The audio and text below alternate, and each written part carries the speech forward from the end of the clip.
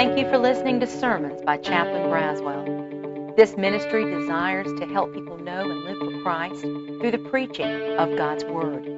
And now, today's message. Well, good morning. Again, my name is Chaplain Dan Braswell. If you have a Bible, I hope that you do. I invite you to turn to Ephesians chapter 5. Ephesians chapter 5 as we continue our series in Ephesians, The Mystery Revealed.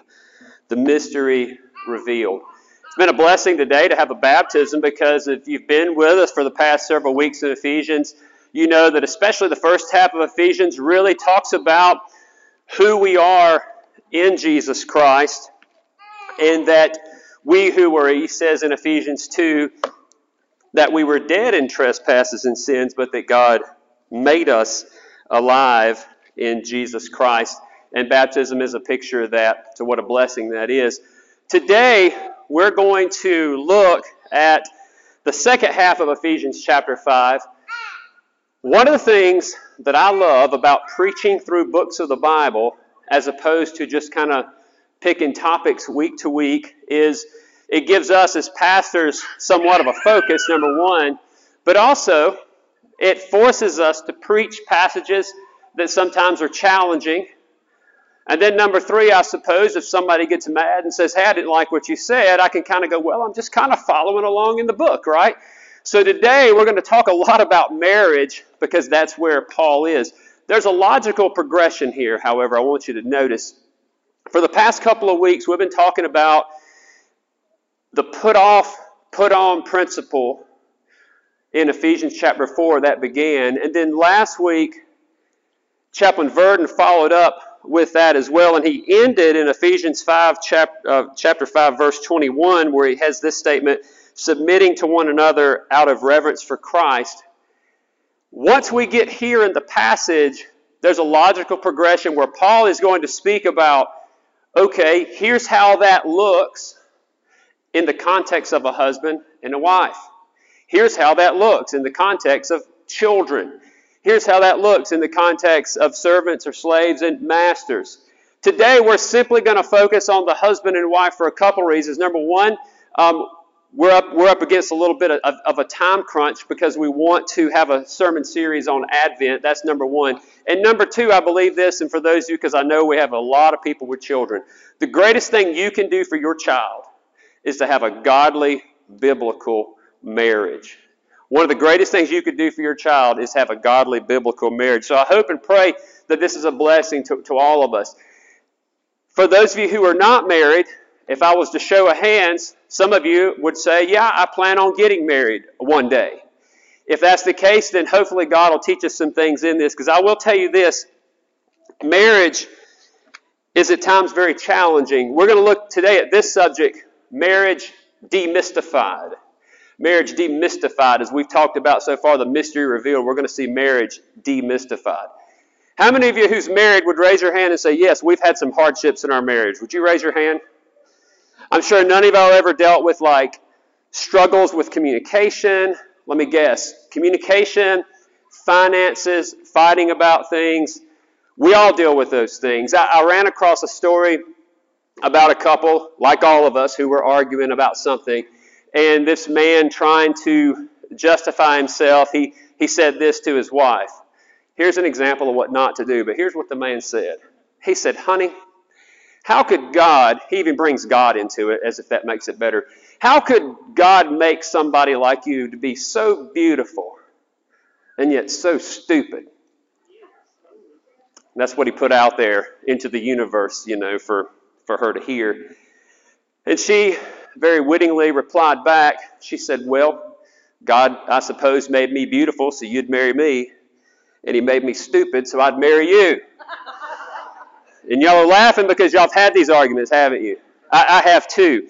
We're going to look at what God has to say about marriage.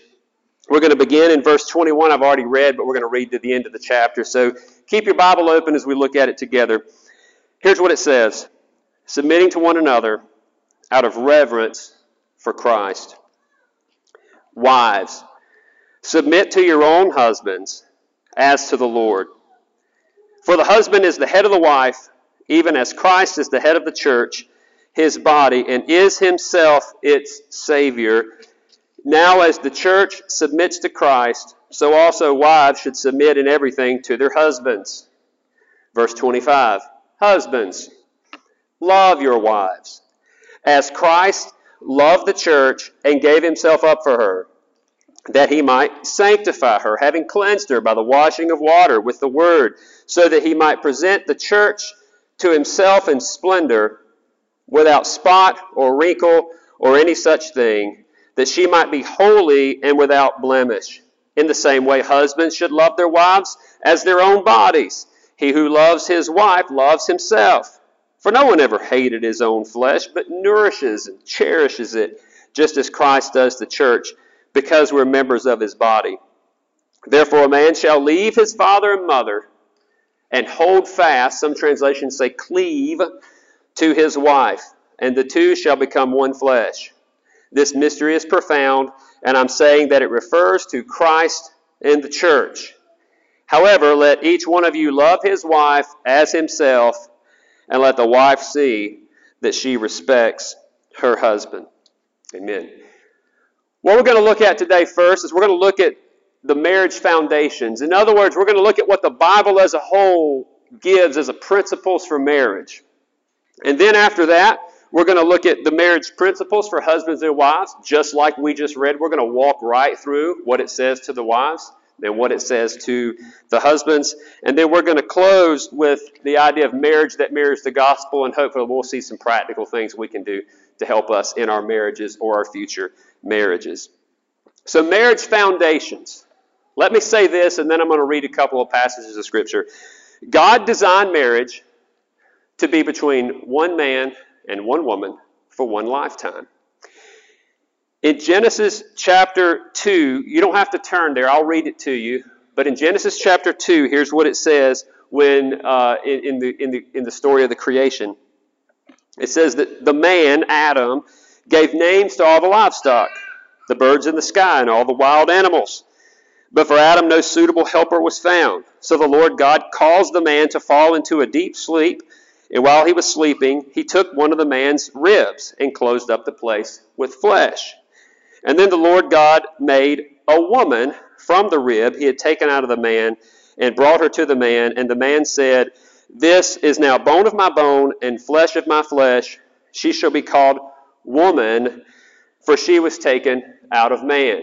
And you may have heard before that Adam was asleep and he woke up and he saw her for the first time, the first naked lady he's ever seen in his life. And he went, what? He went, "Whoa, man.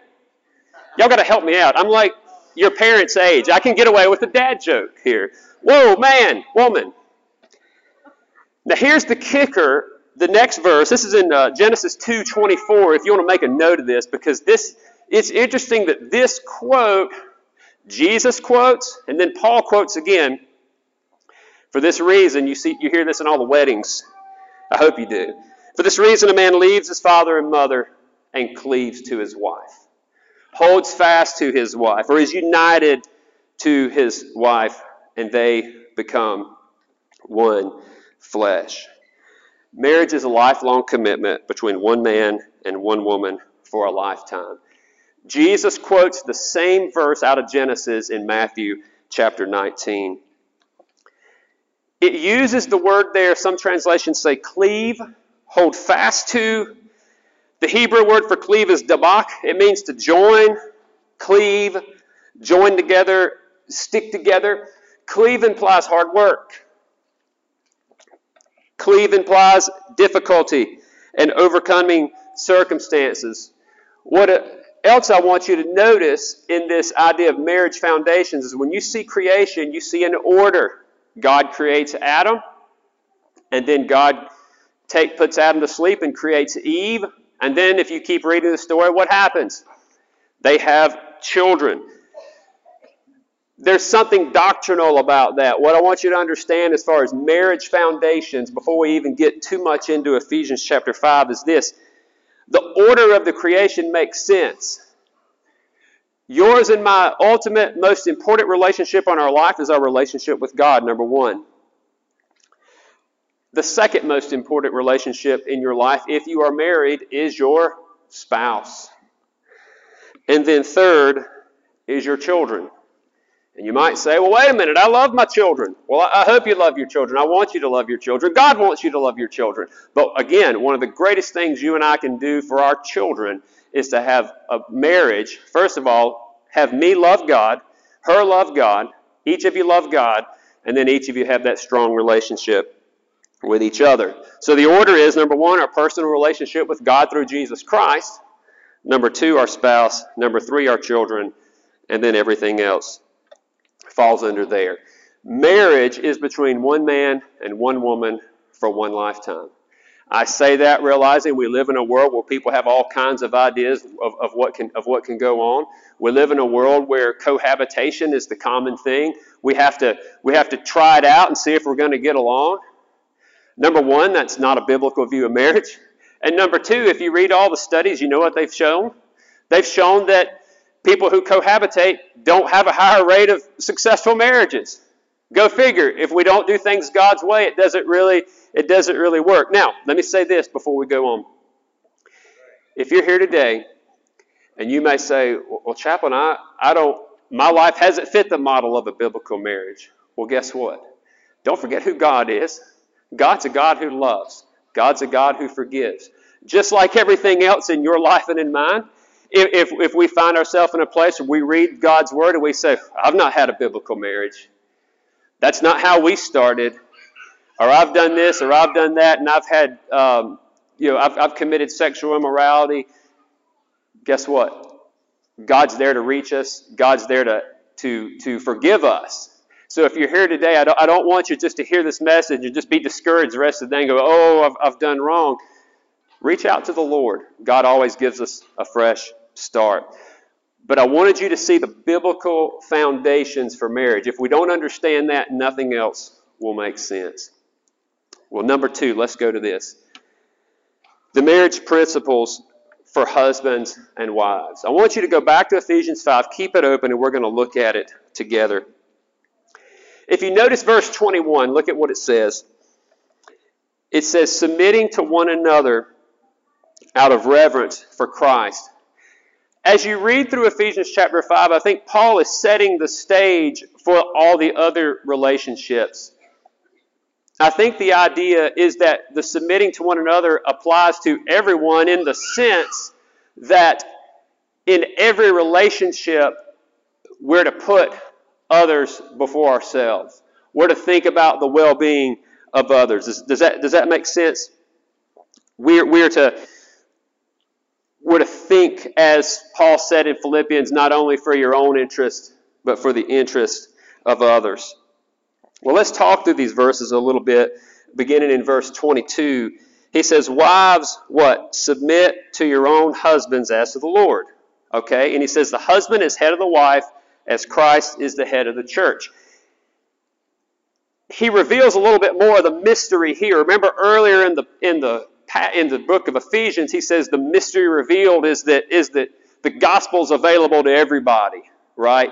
Now, this part of the mystery revealed is saying a picture of the gospel, a picture of the relationship of Christ and the church is God instituting marriage, husband and wife. That's the illustration that Paul is using.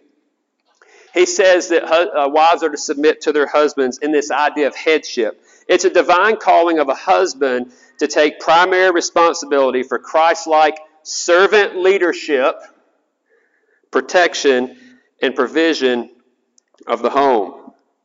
Submission is a divine calling of a wife to honor and affirm her husband's leadership and help carry out everything in their life according to her gifts. Now, go down to verse 24. I want you to look at it real quick. Now, as the church submits to Christ, so also wives should submit in everything to their husbands. Now, this does not mean, and we'll unpack this, this does not mean that a wife is some sort of doormat. This also does not in any way imply that it is at any time right for anybody to be abused.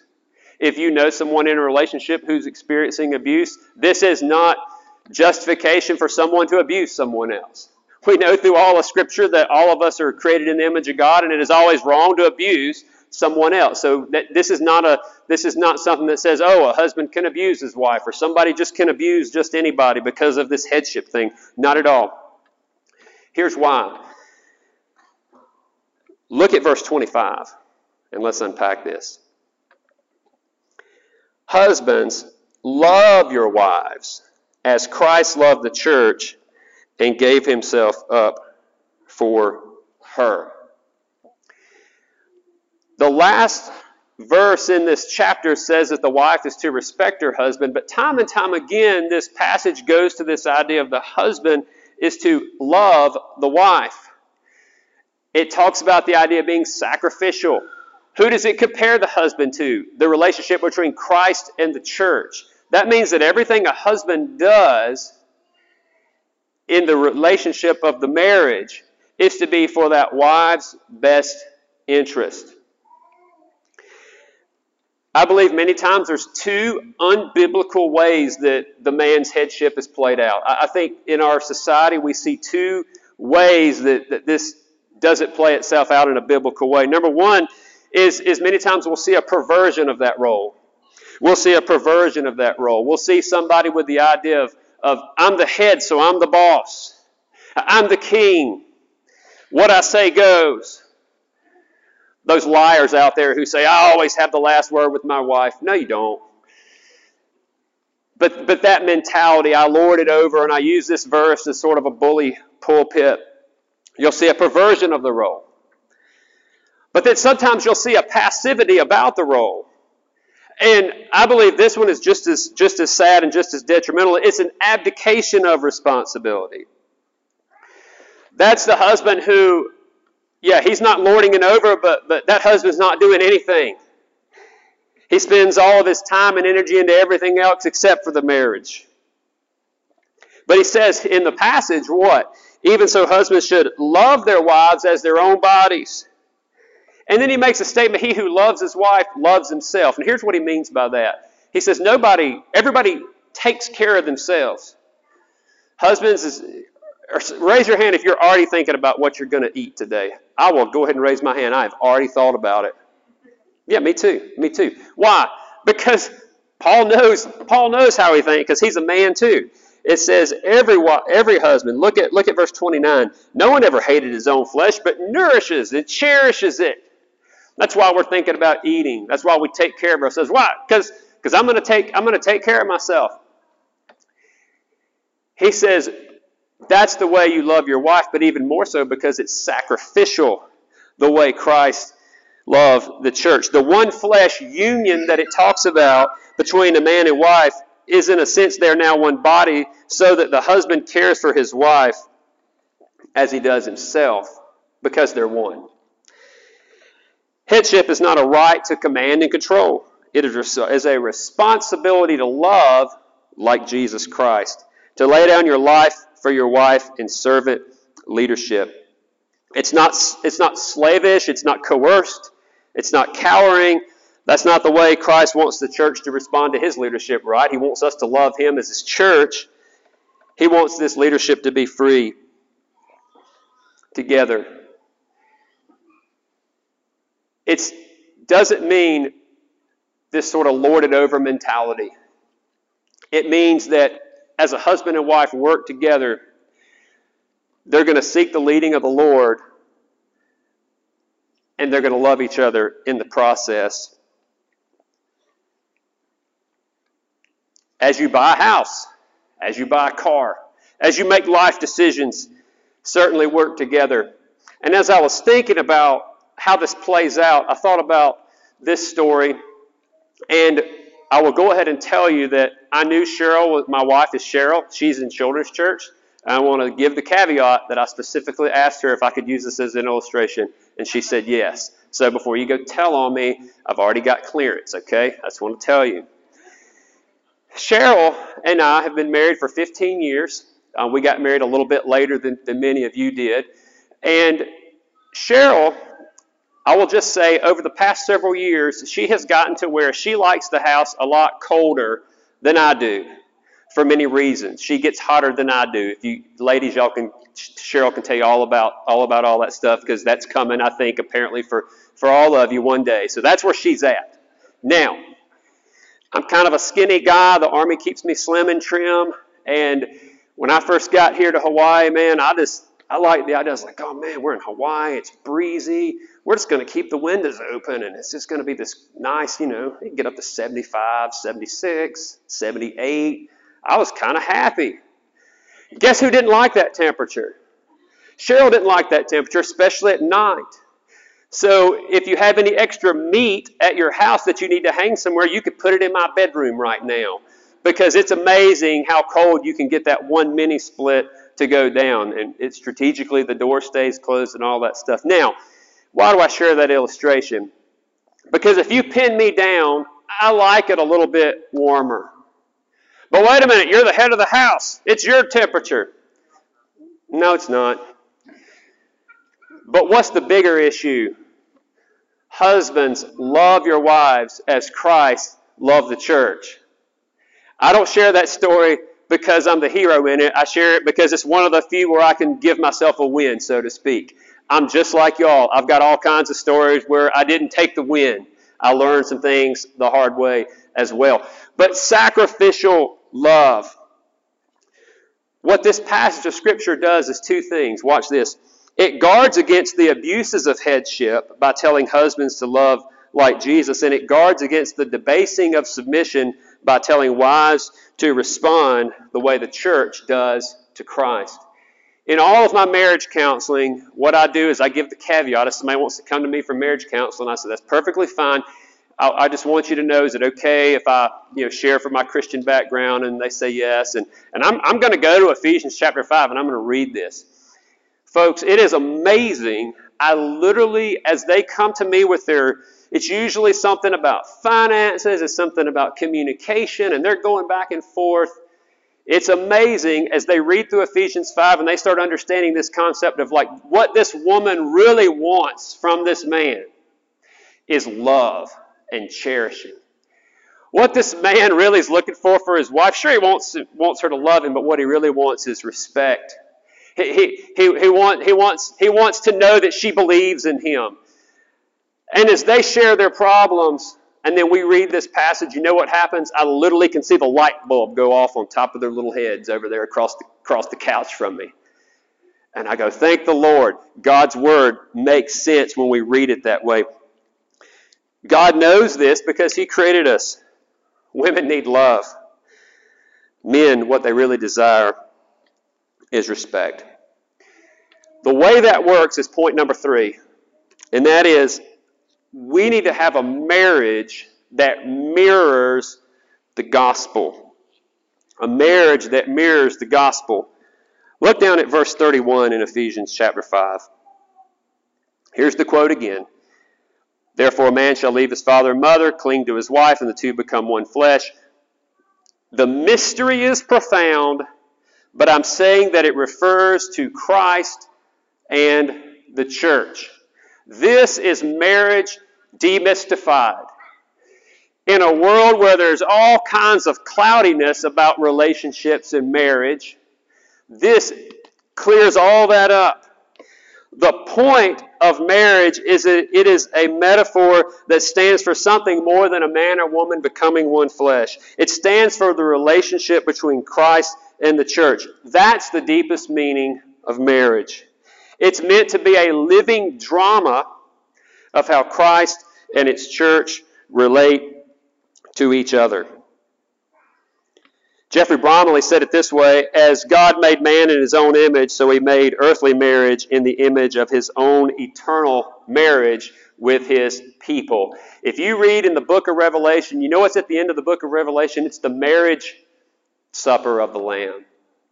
Because He's using that relationship between Christ and His church. The church, we as a church are Christ's bride. When we live out our relationship here on earth, is to mimic Christ and the church. I didn't give you this on the outline, but I'm going to share several practical ways you and I can mirror the gospel in marriage. Feel free to write these down. They're not going to be on the screen, but I want to point a couple out to you. Point number 1.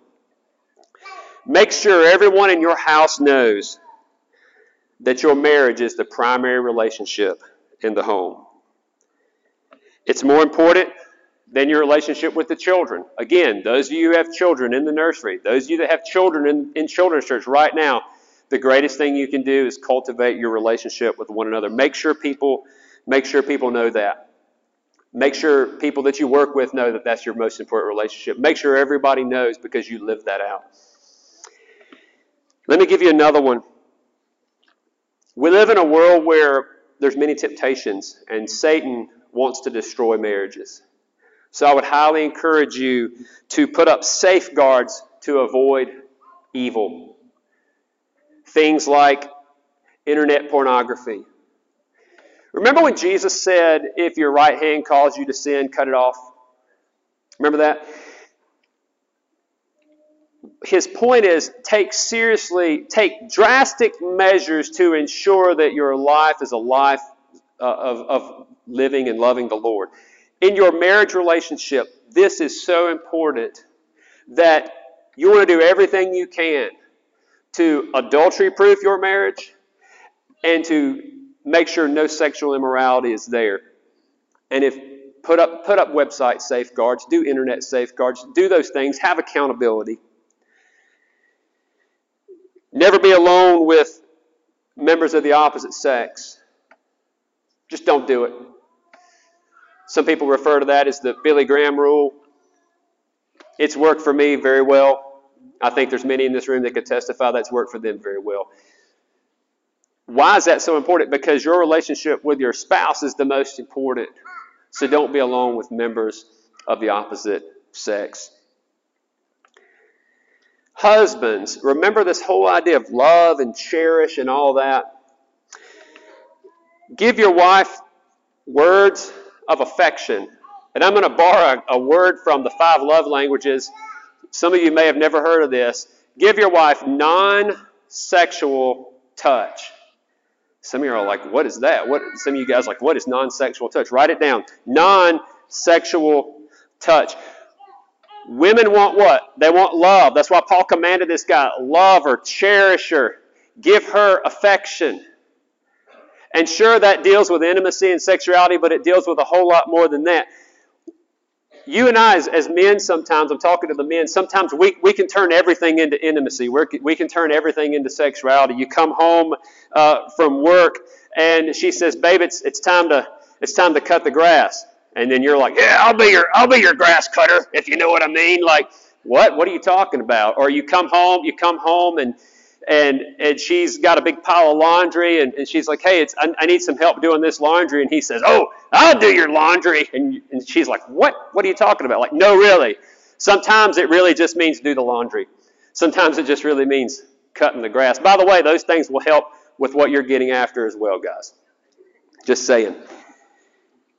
Words of affirmation. Let me say this in another way. When you read through what Paul is teaching, here are 2 questions that the husband and wife are asking. Every single day, that wife is looking at her husband and she's asking this, do you love me today?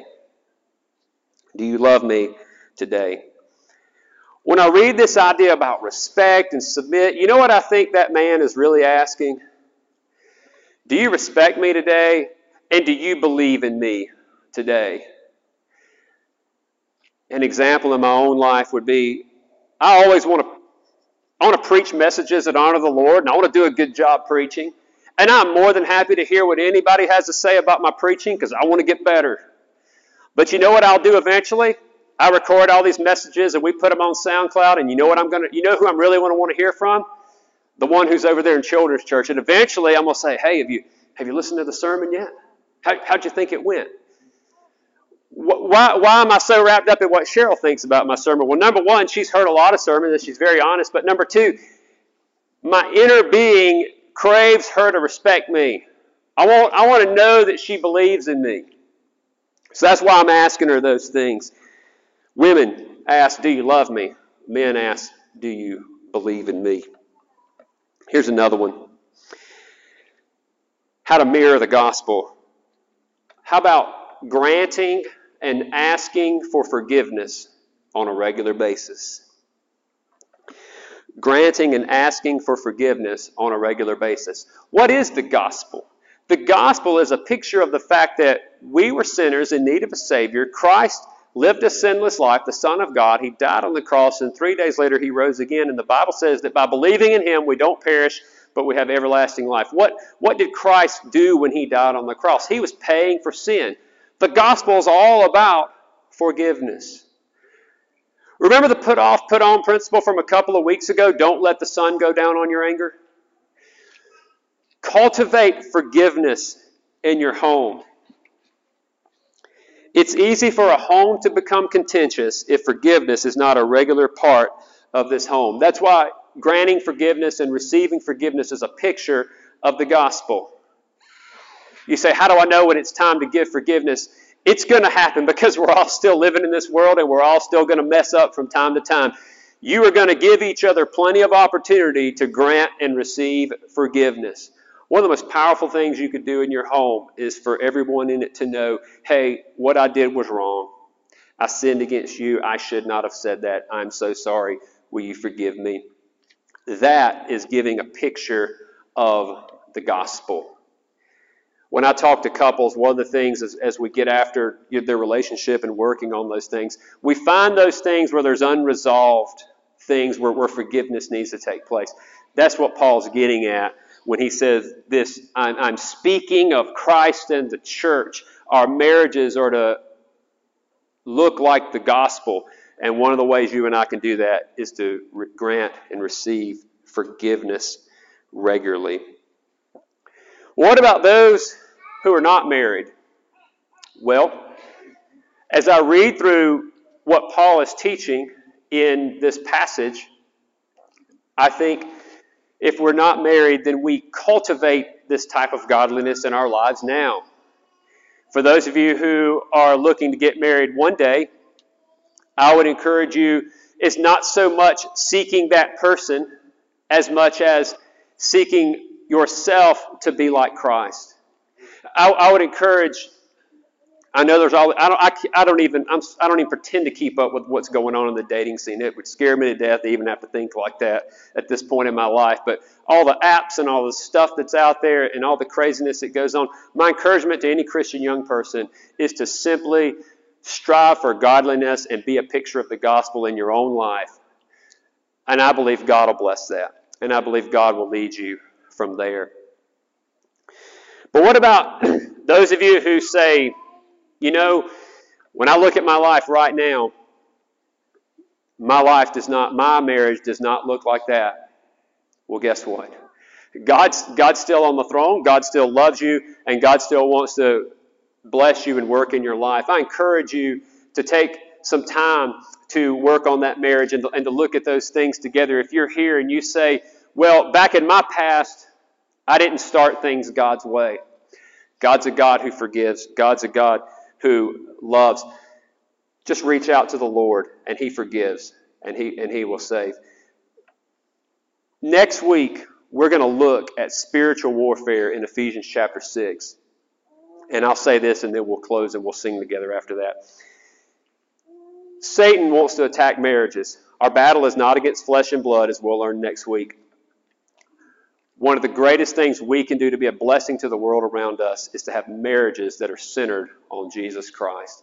I encourage each of us in our lives to have marriages that mirror the gospel. So that in this world of craziness, we demystify things a little bit for people and show the world an example of the love of Jesus Christ.